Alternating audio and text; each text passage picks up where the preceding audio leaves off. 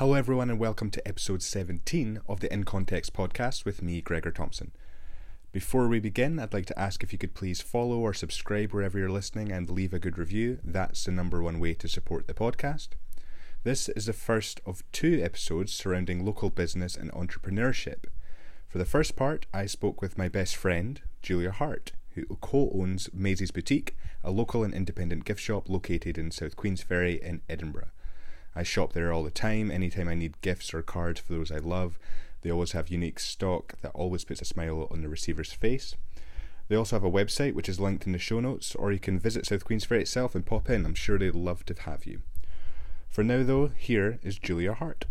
So why don't you tell me a bit about yourself and the business that you own? So I am Julia. I own a shop called Maisie's Boutique that is on South Queensferry High Street, and I own it with my best friend Callie. The shop has been there for 15 years. We have owned it for nearly 5, and we worked there for 10 years kind of before we bought it. So it was my weekend job when I was in school, went part-time, full-time, kind of ran it, managed it for the women before us, and then we bought it from our previous boss. And we sell everything from kind of like designer stuff to handmade local stuff. We sell jewellery, cards, candles, art prints, that kind of thing. And yeah, it's in South Queensferry. And you just won the Scottish Business Awards for the third time. We did just win. How was that? It was, it was really nice. Those awards are kind of there's a degree of those awards that obviously they don't go around every single independent shop in Edinburgh and go in and meet them and decide who's the winner. And that's not how it works. But it's nice to have a bit of recognition, and it's nice. It's like they open it up to votes as well. So we know that a lot of South Queensferry people rally around us, which is nice. So it's good. It's nice. It's nice to be recognised, and it's nice. It's nice to have something to say that that to show for your work, which is nice. So yeah, it was good, and it was a good night, and it was nice to be in the kind of business environment and meeting other businesses and stuff again, because obviously it's been a while since that happened. How did the pandemic affect business? Well, I mean, we were shut. So we were obviously shut through both lockdowns. The first lockdown, we didn't have a website. We had no way to sell anything apart from, like, we had Facebook. So we were literally like, if anybody needs anything, it was all through Facebook. And it was really hard because obviously you weren't allowed to encourage people out of the house. So we were trying to run a business without having an online shop that couldn't encourage people out of the house. So we spent the entire first lockdown, we moved shop, but we spent the entire first lockdown making a website in order to be able to launch that. And then the second lockdown happened, and we weren't allowed to do the click and collect, which was put loads of money into doing and setting up, because we kind of knew that was going to happen. But obviously it was bad because we were shut. So we spent, altogether, 6 months not being open at all. So we had to completely change the way we ran the shop, the way we thought about the shop, the way we were trying to get, we had to stop trying to encourage people in and try to keep people remembering about us. So yeah, it was tough. It was a tough old year, and it still is tough. It's still, the effects of COVID are still there. The effects of, people are still kind of scared to go out, although people, I know they're allowed out now, but people, they've got in the habit of shopping online for a year. And we've spent our entire existence trying to encourage people, don't go online, go into the shops, go into your local independent shops. And then we had half a year of being like, you're not allowed to go into those shops. You only have to shop online. So it completely changed. We had encouraged people out of the habit of shopping online to then people to get more into the habit of shopping online, that we now have to try and get them back out and back into the shop again. Do you think people maybe working from home will help that, in that, so they're not traveling to the city centres and like, say, like local independent cafes will be getting better business because people are going into the centres and going to Starbucks and Costa? Do you think it's the same with your business? Absolutely, yes. But there's a lot of businesses that has had the opposite effect to that. So us, Yes. South Queensferry, we are, and it's not lost on me how lucky we are. Queensferry, there's kind of two things. The houses in Queensferry are very expensive. People have just spent a whole year not spending any money. So people that couldn't afford to move to South Queensferry now can. So, the houses and they've put up a whole bunch of new houses and that, they're filled up. So it's bringing people out from the city. And, during lockdown, I don't know how much, anyone, you or whatever, but Queensferry was a hot spot for your daily walk. Everybody came to Queensferry to walk their dogs or to, grab a coffee or whatever. So lots of people found Queensferry that didn't know where it was. They didn't know that there was things to do. They didn't know there was shops, didn't know there was cafes. And people working from home, whereas before, so they're Monday to Friday, we weren't, they didn't have time to come down to the high street Monday to Friday, and then their weekends would be spent with their family or whatever, not necessarily inside Queensferry. Whereas all of a sudden they had an hour's lunch break on a Wednesday and they were coming down to the high street and they were coming in, we were meeting people that had lived in Queensferry for 5 years and they'd never been in, or they, they've never had a chance to come in, or they always had their kids or whatever, and they now had time to go into the local independent shops. But that is uniquely to places like South Queensferry. There is so many independent shops and small businesses that relied heavily on office workers that, they pay the rates and the rent of city centre locations that are now not getting the footfall. People moving, university students that, there's little kind of places in Edinburgh that were all students that suddenly didn't have anyone living there because all the students were going home. So it definitely benefited us to an extent. And it's not lost on me that that's uniquely to us. There's a lot of people that now know South Queensferry exists that wouldn't have done if it wasn't for the pandemic. And that's something I'm thankful of. Yeah, well, I suppose that kind of leads nicely into the next question I have. So in preparation for this podcast, I couldn't think of what to do because a lot of the guests, they've got a book. So I just read the book. That's quite easy. I have not read a book. Well, yes, that would make things easier. So what I did is I just listened to a few podcasts and looked into local businesses, challenges local businesses make, or challenges they face, and how startups and stuff like that operate. And so one of the podcasts I was listening to was with Andy Ratcliffe, who's the CEO of Wealthfront, which is I'm assuming it's an investing company. And he said a good startup or a good business is one where everything can screw up and still succeed. So that's almost like the pandemic where everything's screwed up, but you are still successful. Is that fair? I mean, it is, yes. But there's a complete degree of privilege that comes with that statement. If you firstly, you need to have the money to do that. Mm-hmm. Mm-hmm. You can't just be like, I'll go into business and if it doesn't work, well, we can prepare for it not working and then we'll just take it from there. Like if you have got people dependent on your income, if you have put all your savings into something, for us, if we spent all of the money we had buying in stock that we really believed in and it didn't sell, that's game over for us. That it's not like, that was a mistake. We'll move. Yeah, that would be it. We would be shut. Sorry, I've got a cough. It's not COVID. So do I.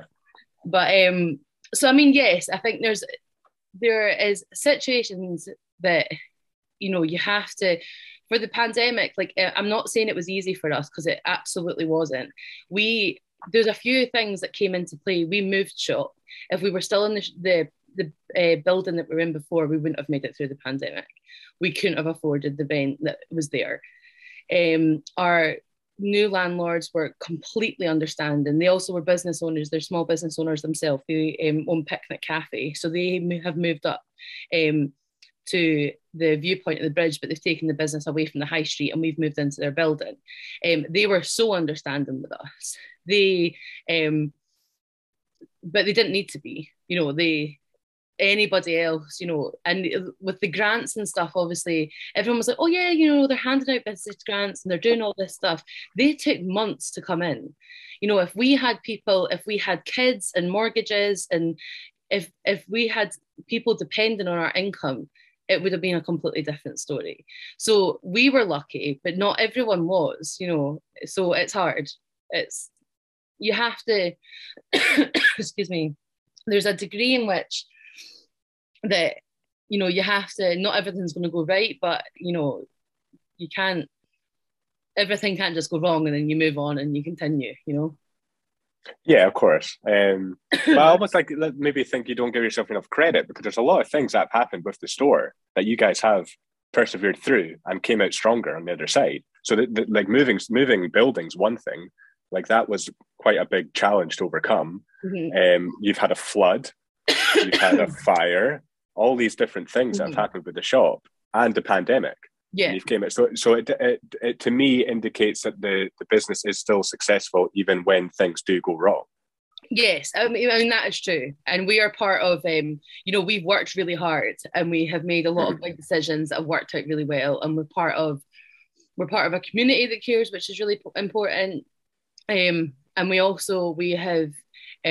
been. So yeah, we've been through a lot, and I think there's a lot of people that. I think when it's your own business and we put everything into it, every penny we had, we begged, stole and borrowed and put everything into the shop.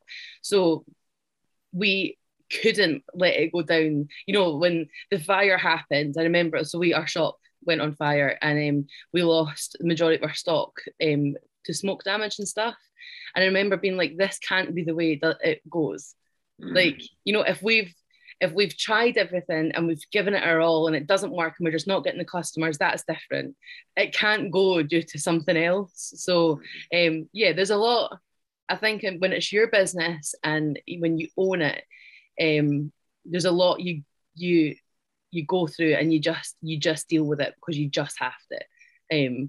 And it's the same with the pandemic. I think anybody that's made it through, and whether it's, like a bricks and mortar business or whether it's, a trade business or a online business, anyone that was able to adapt and make it through the other end, like that's a massive thing to have done, because it would have been very easy to be like, nope, I'm out, I'm getting, a job for someone else. How important is it that you are self-employed? What's the best thing about that? What's the best bit? What is the best bit about being self-employed? I remember reading somewhere that somebody had said that the best thing about working for yourself is the power to say no, and I think that is probably it. There's a big.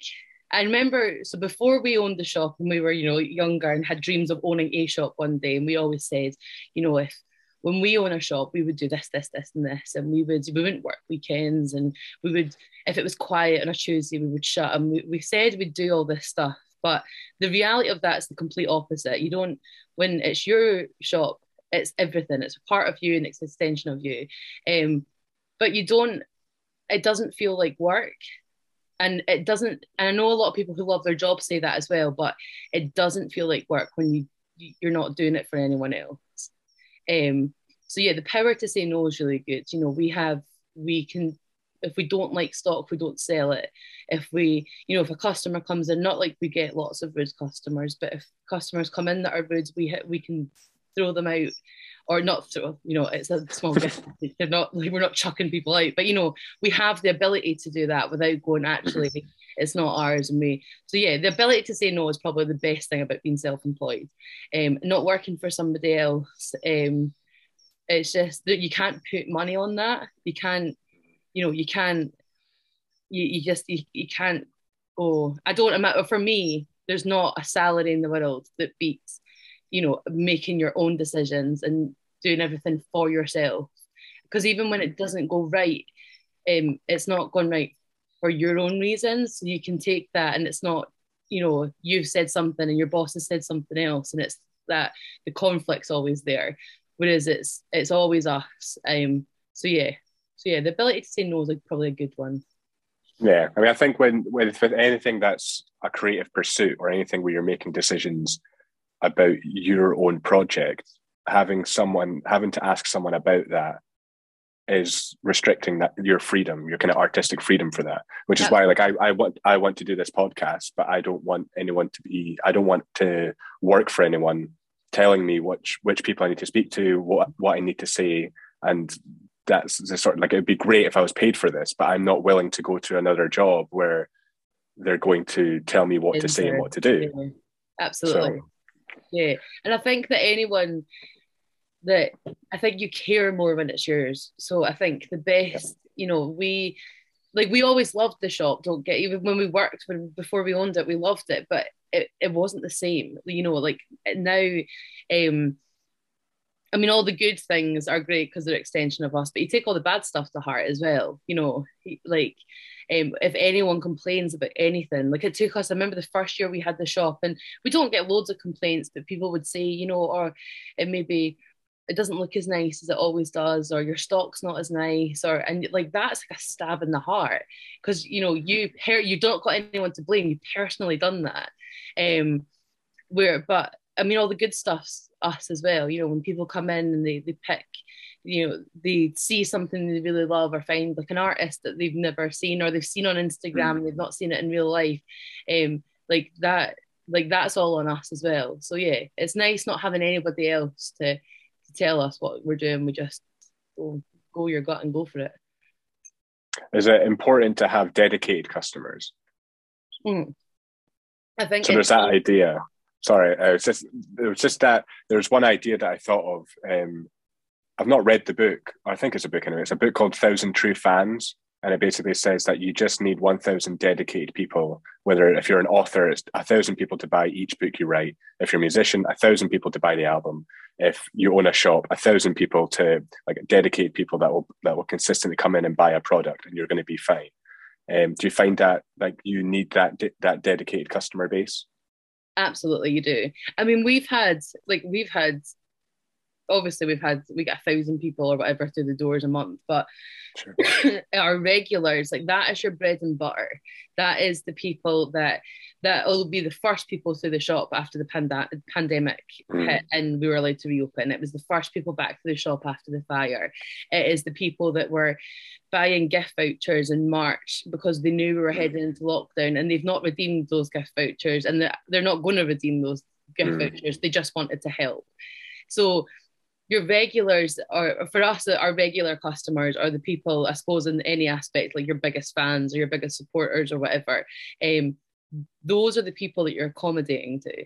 Anyone else is a bonus. So if you can get, as you said, if we can sell enough that the locals of South Queensland are regular, we call them the Maisie's mums, because well, not all of them, but we kind of call them the Maisie's mums because they've had kids that we've known their entire life, and they come in all the time, and we know them really well. We know their families and stuff really well now. But if you can keep them coming back, if you can keep them interested in what you're stocking, and it's because it's hard as well, because we're a small shop, so it'd be really easy just to sell all the stuff that sells really well. But then at that point, all your regulars have got it all. So you can't do that. You have to keep it new, and you have to keep it interesting. And whatever we buy with them in mind. Like, we'll go to trade shows, or we'll see stuff with agents, and we'll say, oh, so and so, that's really up her street, or blah blah blah loves this brand, and that's their kind of colors. So that's who we're buying for, because that's the people that are buying it. So they're that's the people you want to keep the happiest. And then there's an element. So Queen's Fair is it's not as touristy as people think, but there's a lot of visitors that come because of the Forth Bridges, and they come to see the bridges. So, there's Scottish, we buy kind of Scottish stuff. We make sure that it's nice Scottish stuff, but there's some stuff that we buy because we know those kind of customers are going to come in, but it's a very small percentage of the shop. The majority is for the people that are going to keep coming back and keep coming back and keep coming back. And that's what keeps our shop open. Right. And how important is word of mouth in your business? Do you find people come in and say, oh, so-and-so recommended I come in here? Or do you find it's more social media? So I came across you on social media or something like that? Or is that a mix? I think it's definitely a mix. I mean, social media, that is, that for any business, it's free advertising. It's something you don't have to pay for, that you can get your products out there. It has its downsides as well, but for us, word of mouth is really important, because a lot of people, will say, oh, I'm heading out to, and there's quite a lot of, there's quite a lot of restaurants in Queensferry that people visit, and they've made a bit of a name for themselves. So people will say, oh, I'm going to, whatever restaurant this weekend. And then we'll get a lot of people being like, oh, there's a wee shop called Maisie's there, you should pop in and stuff. That's really important to us. But I mean, we reach the more, our reach in social media goes beyond that. That makes people come to Queensferry for us, So it's definitely a mix. We probably prefer word of mouth. I think you're far more likely to believe a friend to say, oh, I've seen this place that I think you're really going to enjoy, than you scroll through something, you like it on Instagram, and then you forget about it. Whereas if somebody recommends somewhere to you in person, it's going to stick in your head more. They're going to be like, oh, I remember Gregor saying he went to somewhere in South Queensferry and it sold really nice cards, and then you'll remember. Whereas if you've just liked it and scrolled past it, it's not going to stick in your head so much. So it's definitely a mix, but word of mouth, it probably gets people through the door more than social media does. Do you have any sort of like a failure or something that seemed like a failure that has impacted the business positively in hindsight? I don't know if it's a failure. When our lease was up in the old shop, so we had decided not to renew the old shop lease. So we were done. We were bowing out gracefully. We tried. We were in there for 3 years, and the business was successful, but the overheads were too big, and we weren't taking wages. So we were out. We were done. We were looking at other jobs and going back to working for the man and stuff.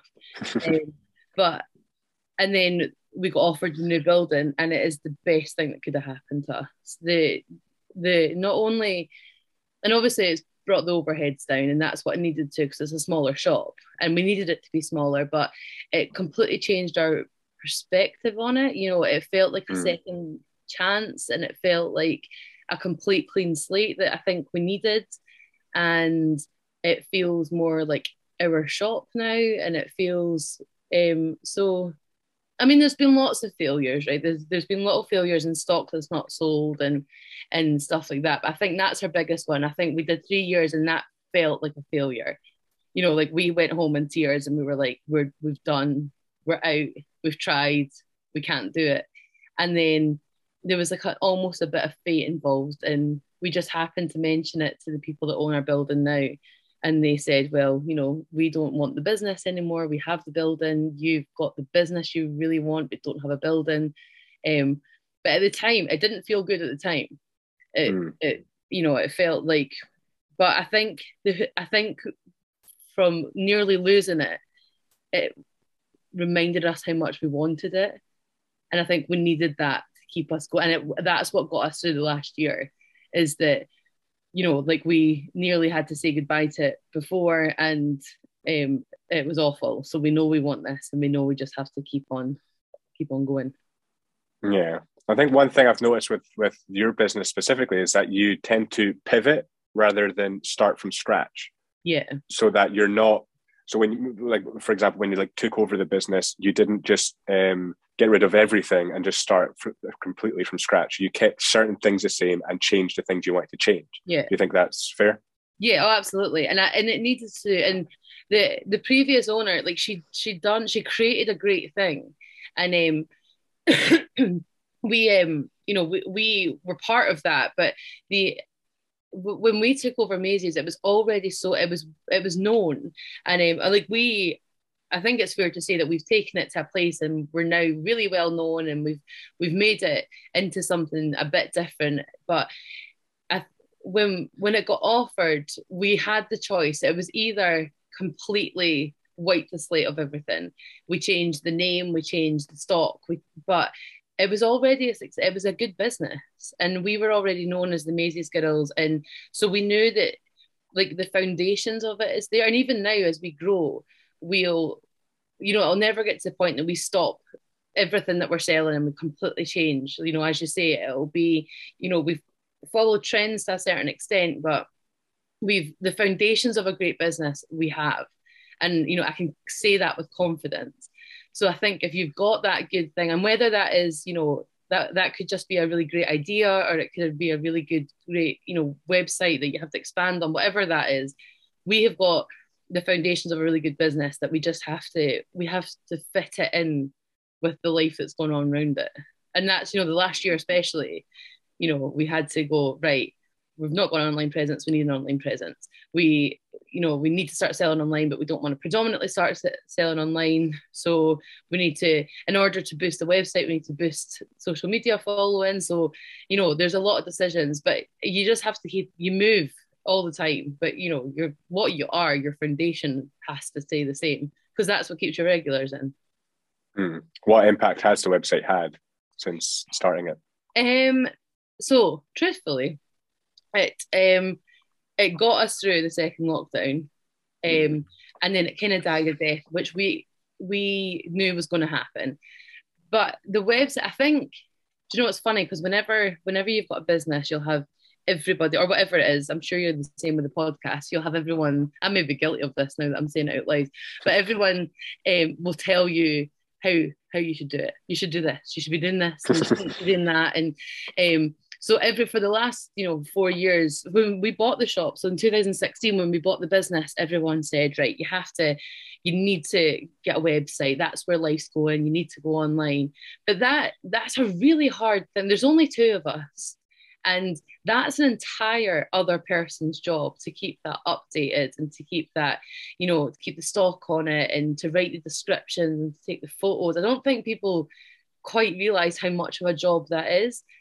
So luckily we use a company called Smash Digital who did our website, and they were great, and they set it all up really easily. And it was great when we didn't have the shop to run.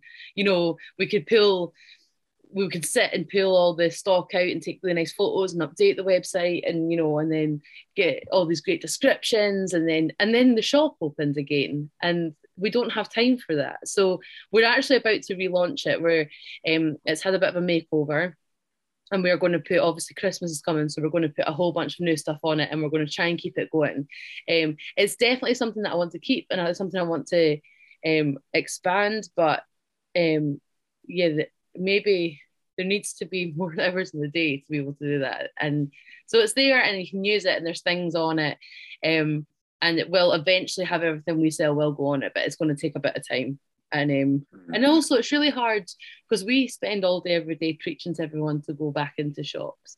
It's really hard getting what we do in Maisie's online, that personal shopping experience, the one-on-one shopping, that we gift wrap everything, we find out who you're buying for, and we help you pick colours and whatever. You can't do that online.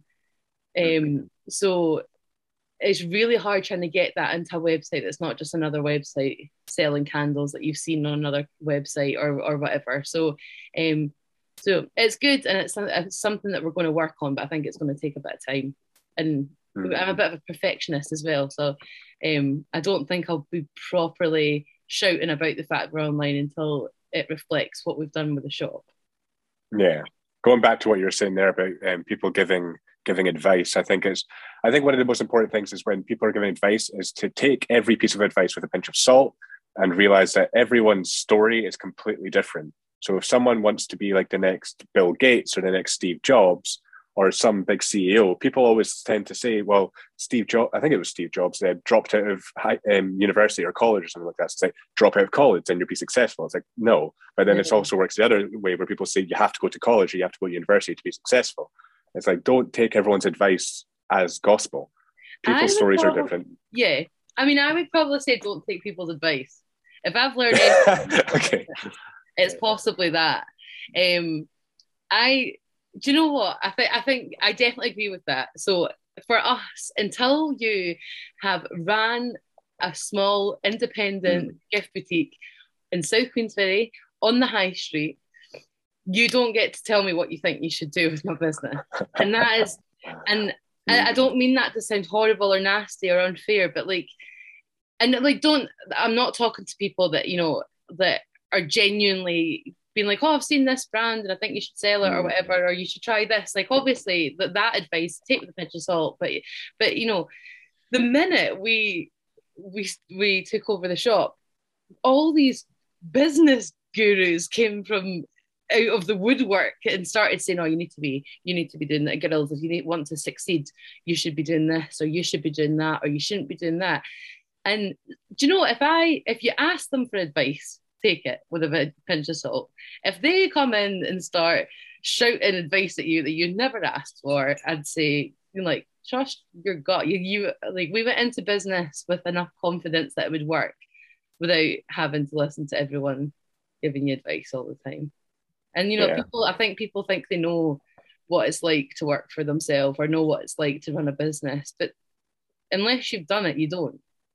Unless it's the same with you. Like, I'm sure I would, like, I talk about this all the time. I'm going to start a podcast, but like, I then, you have loads of people say to you, "Oh, if I had a podcast, I would be doing this," and then, but they don't have a podcast and they're not doing that. So why are they saying that to you?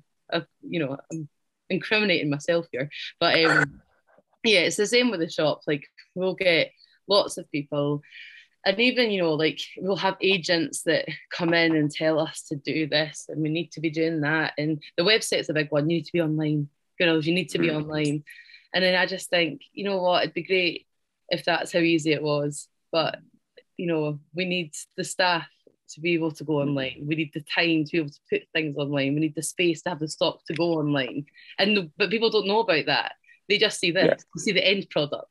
And they don't know how to get there, but they'll tell you that's what you need to do. So it's hard. Advice from strangers.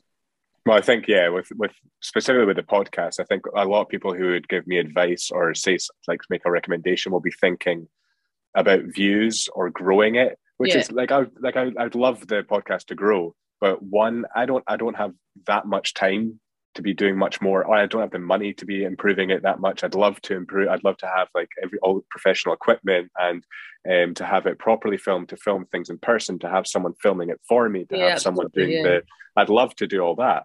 But I think people almost assume what your mindset is or what your target is, and then give you advice according to what they think you want. Whereas if I'm actually purely thinking about what I want, it's just this. It's having the conversations that I'm really enjoying at the moment. There'll be a point where I have more time. I can do this, or when it starts to grow and it maybe becomes something that I could make some form of money out of. That's when maybe my mindset would change. But right now, absolutely, yeah. And your goals change with time. We, like, we, in 5 years' time or 10 years' time, whatever. Like, those things are important. At the moment, we're just trying to keep our head above water.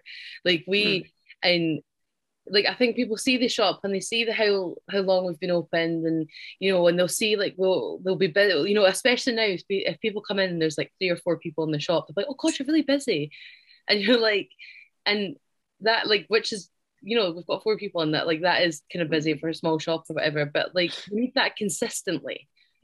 So at the moment, like, we're just trying to. We need to level out. We had COVID and the pandemic and lockdowns and whatever. Like, we just need to, at the moment, we're just trying to keep our head above water so that we can then, we've got goals in the future that we're heading towards. But to get there, we need to, like, having a great online presence doesn't happen overnight. Having full-time members of staff doesn't happen overnight. That it takes time, and people don't realize it takes time, but it does. I think with anything, if anyone's trying to achieve something big, I can't remember who said it. I'm sure it was an actor, and he said the main people that make it, obviously you have to be fairly talented, but the main people that make it is just people who keep going. Yes, and absolutely. Don't give up. So, like, I just watched an interview today with Kevin Hart, and he was basically saying he was struggling for 13 years before he made a big paycheck. 13 years is a long time. So I think, like, the majority of people aren't willing to put that time in. Absolutely. They'll give up within the year. Can't. A lot of people have got mouths to feed and mortgages to pay and, parents to look after or themselves to look after. And that's what I mean, that I think that, the way we got the shop was quite, it was unexpected and a bit unusual, but, like, anyone going into business, like, there's a privilege in which you're able to do that. There's, if you had people looking after you, that meant that you had to work 80-hour, 90-hour, 100-hour weeks, you wouldn't have time to do a podcast. If I had mouths to feed and mortgages to pay and people depending on my paycheck, I wouldn't be able to work for myself because it's too unreliable. there's months that haven't taken anything, and especially when you first take over a business, everyone goes, for your first year you don't take any money. You have to be in a position that you can go a year without a paycheck. You have to be in that position that you can go a year. I got another job. That's how we worked it. Second jobs and whatever, and nighttime jobs and stuff. But if you can't do that, you have to. It takes time and it takes work and it takes sacrificing a lot of stuff to get there. If someone gave you £1 million right now, what would you do with the business? Well, that's a good question. Like £1 million is a lot of money. What would we do? We would do the website, right? That is, we would make a big fancy website. In fact, I would buy what would I do? I don't know. I'm getting too excited if I just won the lottery. So a couple of things. We would buy a garage or storage space so that we could do the website properly. So anything that we have in the shop, we would buy the same amount of it. It would be in a garage space. We would pay somebody else to deal with that, the shipping and all that stuff, and launch the website. I'd also like a second location, so I would probably buy somewhere for a second location. Where would be the dream location? Where would be the dream? I mean, it's hard. The dream, Stockbridge is really funky, Bruntsfield, Leith, all these places. But a lot of these places have really cool independent shops in them. So I don't know if it's I don't know how it would work. I would never this isn't instead of Queensferry, the Queensferry shops, that's amazing. We would probably branch into a bit more party decoration wise. So we'd probably, buy a van and go and do balloon arches and stuff. But I don't know, what would I do with £1 million? I don't know. Maybe the next question is a bit easier. So what do you want to achieve in the next 5 years? The next 5 years, we would so Callie still works part-time somewhere else. To get, do you know what I would do with £1 million? Sorry, this has just come to me. Queensferry High Street is getting dug up and has been threatening to get dug up for about 3 years, and it's been the biggest bane of our life because we don't know how it's going to affect business, and Edinburgh Council are notoriously bad at doing stuff. And so if I had £1 million, I would just do that road. I would recobble. I would pay some independent workies to just get it done, and that would make my life a lot easier because I can't deal with the stress of how bad it might be. That's what I would do with £1 million, and then I would continue living my life as it is. So yeah, Kelly works part-time somewhere else. In the next year, we would like her back full-time. We would like a full-time member of staff that isn't one of us. I would like to take a bit more of a creative director role. There's a lot. We both have different strengths in the shop, and I think we could do a lot more with display and online stuff and the general how the shop works if I didn't have to be in the shop behind the till all the time. So I would like to have somebody or a couple of people there so that we don't have to be in the shop all the time. So we have time to do proper window displays, and we have time to do the website stuff and other things in life that I want to do. I'd like to get a business degree at one point, but in order to go to uni, you have to know. We don't have to not be working full time, but it would make my life a lot easier if I wasn't. So yeah, 5 years goal would be members of staff that are lovely and we trust to run the day-to-day stuff, and to probably have the successful online presence that everyone keeps reminding me that I should be having. How important how does climate change affect your business? It affects everyone, and it affects everyone's business. We as business owners, as retail owners, we have a responsibility to the planet to try and have be as environmentally friendly as we can do, because businesses across the board are the ones that are making the biggest impact.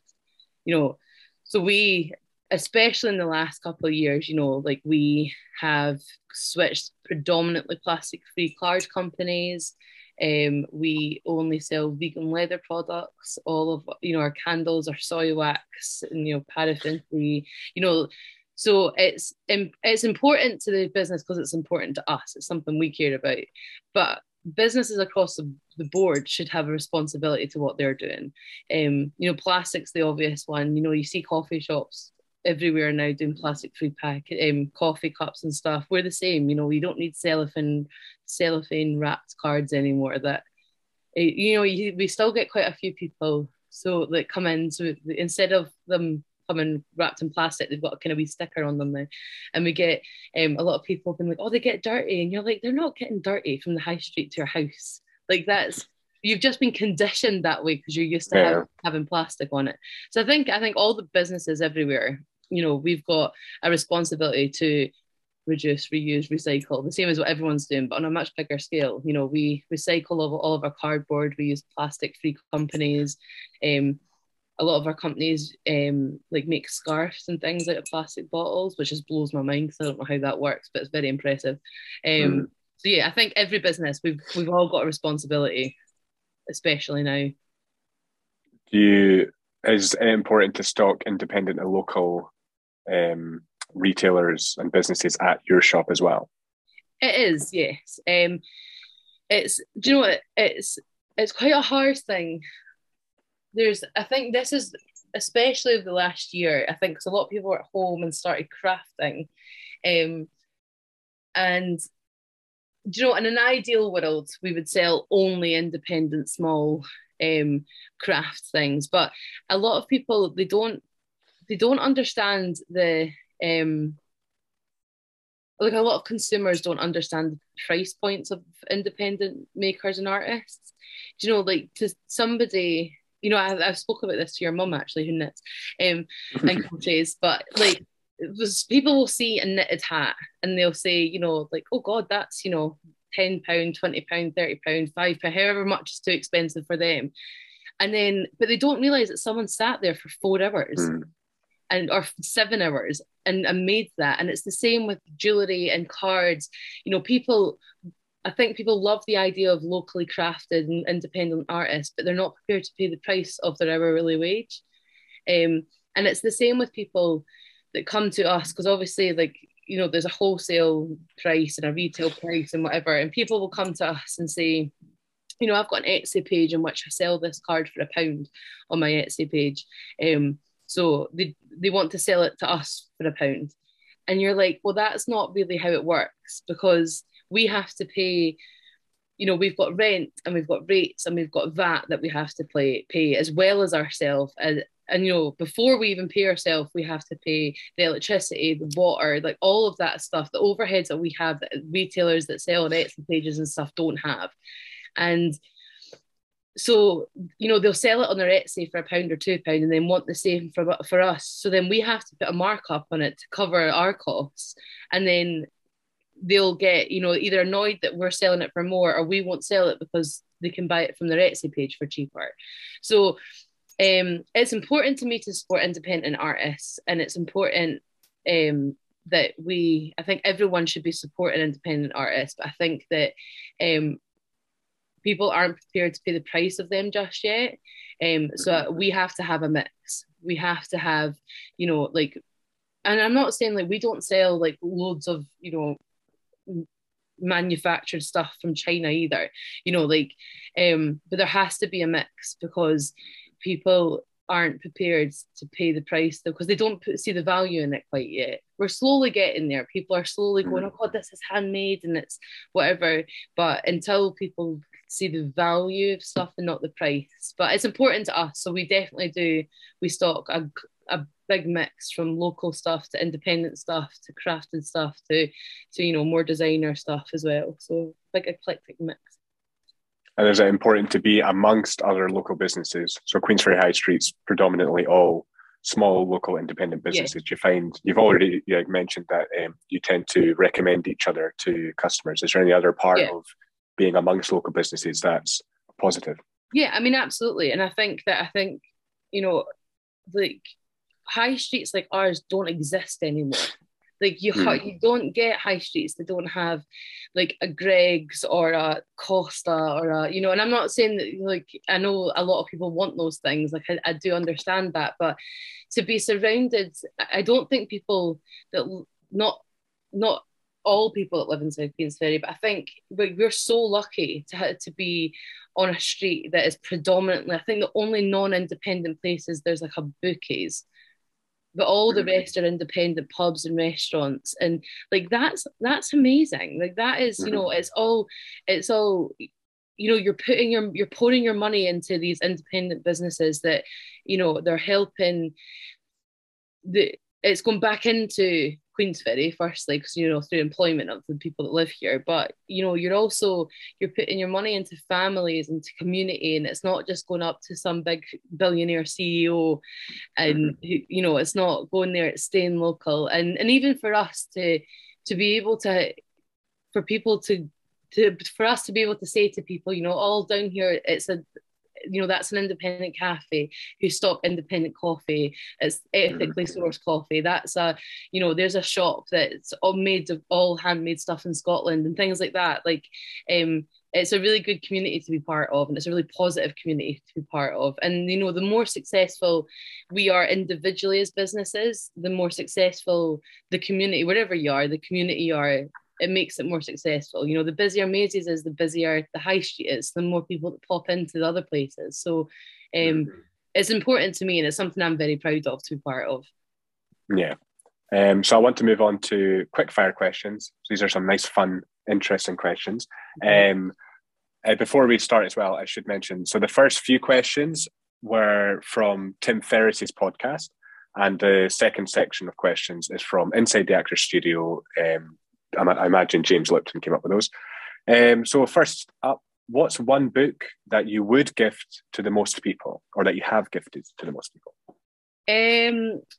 What is, there's a book called The Buddha and Me, The Buddha and You, that I talk about a lot. That is so that I have gifted that to a lot of people. It's really interesting. It's not overtly spiritual or religious. It's a really interesting read about a man that changed his life through finding Buddhism, that was first gifted to me by a friend that was just out of prison, who and I got given it, and a bit like, all right, this is, but I read it and it's really interesting, and it changes the way you think in like day-to-day life. So that I have given that to a lot of people, and I would recommend that to a lot of people. It's probably that.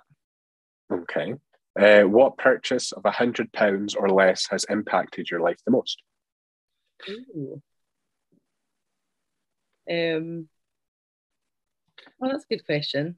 My head went to Doc Martens, but there's no way they're under £100, are they? I actually thought that. I had that in my mind. As soon as I asked the question, I was like, she's going to say Doc Martens. Yeah, I mean, if you can get them on sale, close. Yeah.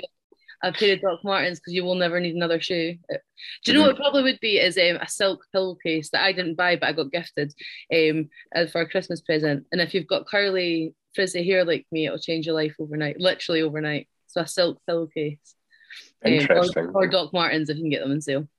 Well, that's one of the things I love about this question is that you never get the same answer. Yeah, I don't know if it would be £50 than a pair of shoes and stuff. No, that's good. Yeah. If you could have a gigantic billboard showing to billions of people, what would you have it say? Oh. I suddenly wish I had read these questions. What would it say? I think it should say something really positive. And do you know what it should say is, don't let a bad day make you think you've got a bad life. Because I think everyone should read that out loud to themselves on bad days. So that's what I should say. Maybe if I'd read these questions, I would have come up again something more like intelligent. Well, the point of the questions is to say them just as they come to you. Yeah, but that's what I should say. What's one absurd or weird thing that you love? I don't know. What's weird that I love? I don't know.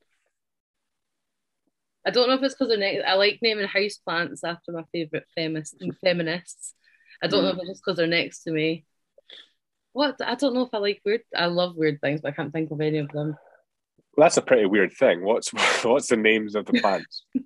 Well, we've got loads. I've got a bonsai tree called Ruth after Ruth Bader Ginsburg. They're all named. There's a Gloria from Steinem. There's a Jane from Jane Fonda. There's a Dolly Parton. There's Stevie Nicks. There's lots. So maybe that's it. I name my house plants after my favourite feminists. And who's next when you get another plant? Have you got an idea? Yeah, so Emily Harris needs a plant, but they need to have the right leaves because she had pretty mad hair. So yeah, that's the next plant, I think. What did Emily Harris do? I don't think I know her.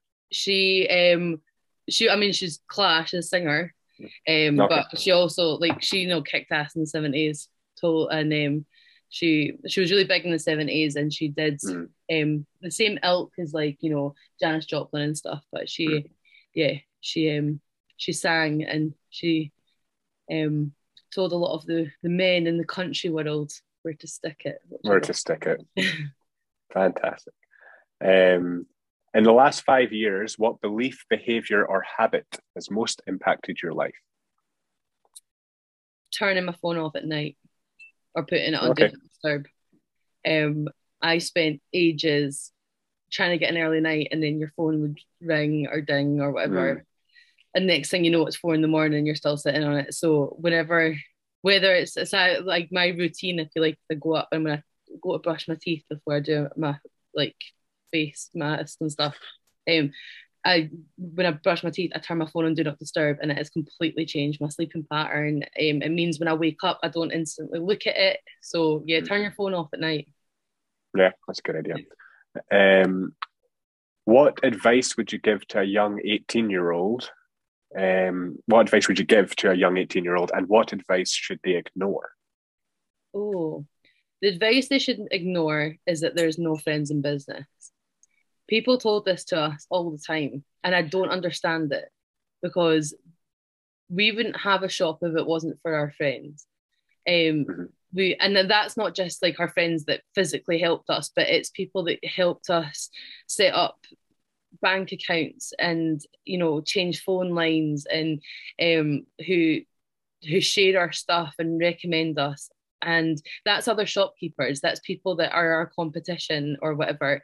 And loads of people, I don't know if it's just a particular sector in business, but we got told, there's no friends in business. In my opinion, there's only friends in business. So we got told that all the time, and I never understood it at the time, and I still don't understand it now. So don't listen to that. Advice I'd give 18-year-olds, I've got so much. I speak about this all the time. Get a job. If you don't know what you want to do, go and get a job. If nothing else, it'll show you what you don't want to do. You'll learn the value of waking up on time and turning up on time, and meeting people that work for different reasons. I think that's really important to understand, that people work because they need money, people work because they like the job, so yeah, if you don't know what to do, get a job, get a full-time job. If you do know what, I talk a lot about people uni and going to uni or not going to uni, or going to uni straight from school, and there's so much pressure that I remember so well, and it's maybe changed now because it's been 10 years, but to go and be something brilliant at 18, you should know that you want to be a lawyer or a doctor or a musician or whatever that is, and you don't need to know that young. I don't need to know it now. So yeah, get a job if you don't know what to do. But do something you at least enjoy or have a bit of interest in. And yeah, I think that would be my advice. But don't listen to your gut. If your gut's telling you to go uni, you go to uni. If it's telling you don't want to be there, don't. You're going to waste a lot of time keeping other people happy. Yeah, I think that's one piece of advice that's similar to that, is keeping doors open. Because a lot when you're 18, people say this is what you need to do, or you need to know what you need to do, and then people just narrow their focus on that one thing, and then shut off any other options. Oh, totally. Yeah. It's the same with us. At 18, I worked the weekend at Maisie's. If you told 18-year-old Julia that she owned it in 11 years, I would be like, I don't even want to work. And that's you have to nobody knows what they want to do. And I think that you have to leave a lot up to what you fall into and what fate sends your way and what you actually are good at that you don't realize you're good at 18. I think I'm very much a people person, and I didn't realize that till a lot later on in life. That I worked in bars and I'd worked briefly in clubs and retail, and none of them had a link until my mum one day was like, "Yeah, but it's all people. You deal with people all day," and I was like, "Oh my god, that's what I'm good at. I'm good at people," and that there's value in that you don't realize at 18. So keep the doors open is a good one as well. But listen to your gut. Yeah, get a job. When you feel overwhelmed or unfocused, what do you do? I surround myself in noise, and I saw this. Yeah, social media post. Yeah. I think it's a lot of. Don't get me wrong, we have sad days that I can't get out of bed as well. But I think when I'm really overwhelmed, I get overwhelmed in quiet situations. I'm extroverted. I think it's something to do with that. And a lot of people tell you, if you're overwhelmed, take a minute or go for a bath or go for a run or put a face mask on and read a book.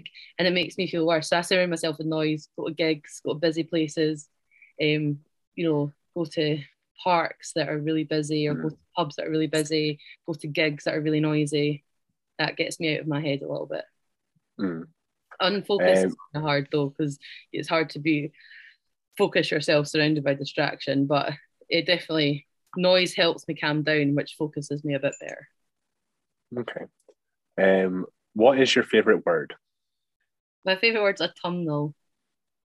Okay. There's not a reason for it. I just think it's a really lovely word, autumnal. It's a nice word to say. It is a nice word to say. Why? What's your least favorite word? Quirky. Oh, why? People describe me and the shop as it, and it always sounds like an insult, even when it's not one. And I don't know why, but I think I've always hated it. It almost sounds condescending, I think, when some people say. I can imagine people saying it, and it's sounding condescending. And I know it's not meant that way most of the time. Sometimes it is. Sometimes it's like, "Oh, you're quirky." People describe me as it, and people describe the shop as it, and it never ever sounds like a compliment. So quirky. So you mentioned noise there. So what sound or noise do you love? Waves crash on the ocean, or the sound of a crowd right as the band's coming on.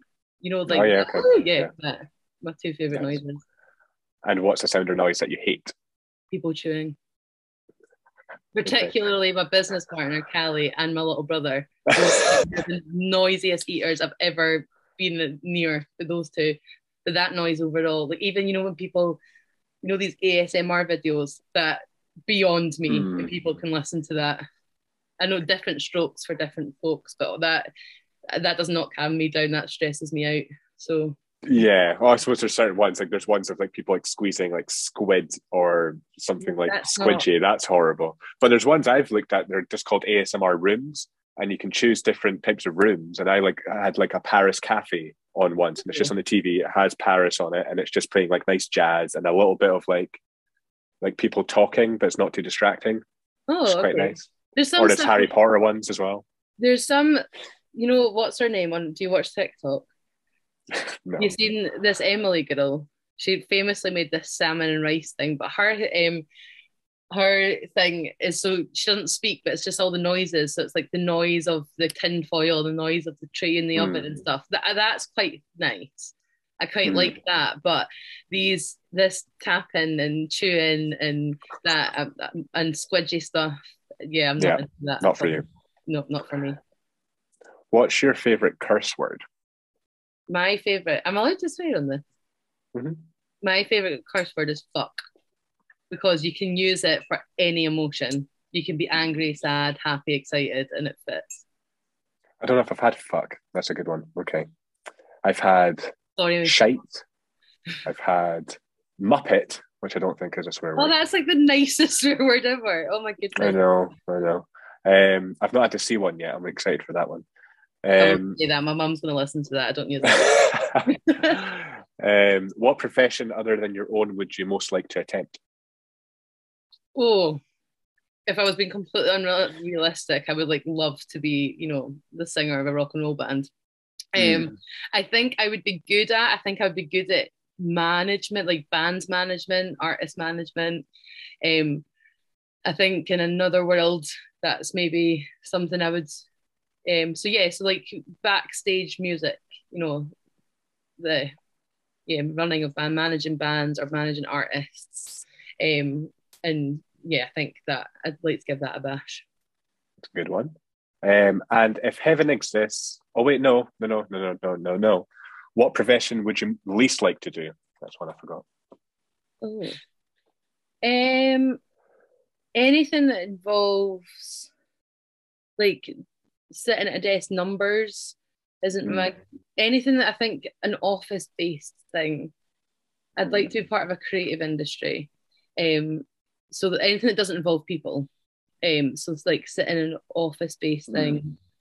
Anything, you know, I also, that being said, I would be a rubbish doctor, I would be a rubbish nurse, and they're people orientated. But yeah, probably anything sitting in a desk that isn't a creative outlet of some sort. Okay. And if heaven exists, what would you like to hear God say when you arrive at the pearly gates? Oh, I don't know. What would you like God to say? I think, I mean, maybe everyone's the same. I would like him to be like, your intentions were always good, you know. And I think that's what I would like God, the woman, to say. I actually thought, as soon as I asked the question, I was like, God would say, I'm a woman, or something like that. Or if it was me, like the thing I would hate is if God did exist, would just be that God exists. So he wouldn't have to say anything. I'd just be like, oh, damn it. Like, yeah, totally, yeah. And when this whole time, I knew you weren't. I was so sure. I mean, we'd have a lot to say. I reckon if God exists and we get to the pearly gates, I think I would be like, you have got some explaining to do. That's what I would be saying to God. Yeah, some cheek if God said your intentions were good. It's like, no, what were your intentions? Yeah, were your intentions good, yeah. God? Yeah. I think everyone's probably maybe this is not the same, but I'd like to think that, you know, when God is there in our class dress and our Beyonce halo at the pearly gates, I'd like to think that I was known for having good intentions. Okay. And lastly, where can people stay up to date with Maisie's? Where can they find the shop? And yeah, where's social media and stuff like that? So Maisie's is on the High Street in South Queensferry. It's technically West Terrace, but it's on the High Street. It's up. You'll see it. We've got a lovely flower arch outside. We're on Instagram at Maisie's South Queensferry. We're on Facebook for Maisie's Boutique SQ. We have got a website. It's all linked there. So yeah, we're pretty easy to find. But I would suggest a day trip out to South Queensferry if you can, because it's a nice day. There's some beautiful cafes and restaurants, and there's lovely independent shops, and it's worth a visit. So South Queensferry, get the bus out. The old 40 from Edinburgh. Well, everything that you've mentioned, I'll make sure that's all linked in the show notes. But thank you for taking the time. I'm sure we've probably reached about an hour, which is good. But yeah, thanks for taking the time. Thanks for having me. Cheers. And that's the end of the first part of this subject. If you'd like to know who I'll be having on for part 2 and for all other future episodes, you can follow my Instagram, which is gtmedia.uk, or my Facebook, which is Gregor Thompson-journalist. You can also watch the podcast and stay up to date by subscribing to my YouTube channel, which is GT Media UK, all one word. You can also visit my website, which is gtmedia.uk, where you can see all the episodes and any articles I'll be posting. But for now, thank you very much for listening, and stay tuned for episode 18 and the second part of the local business and entrepreneurship episodes of the In Context podcast. Take care.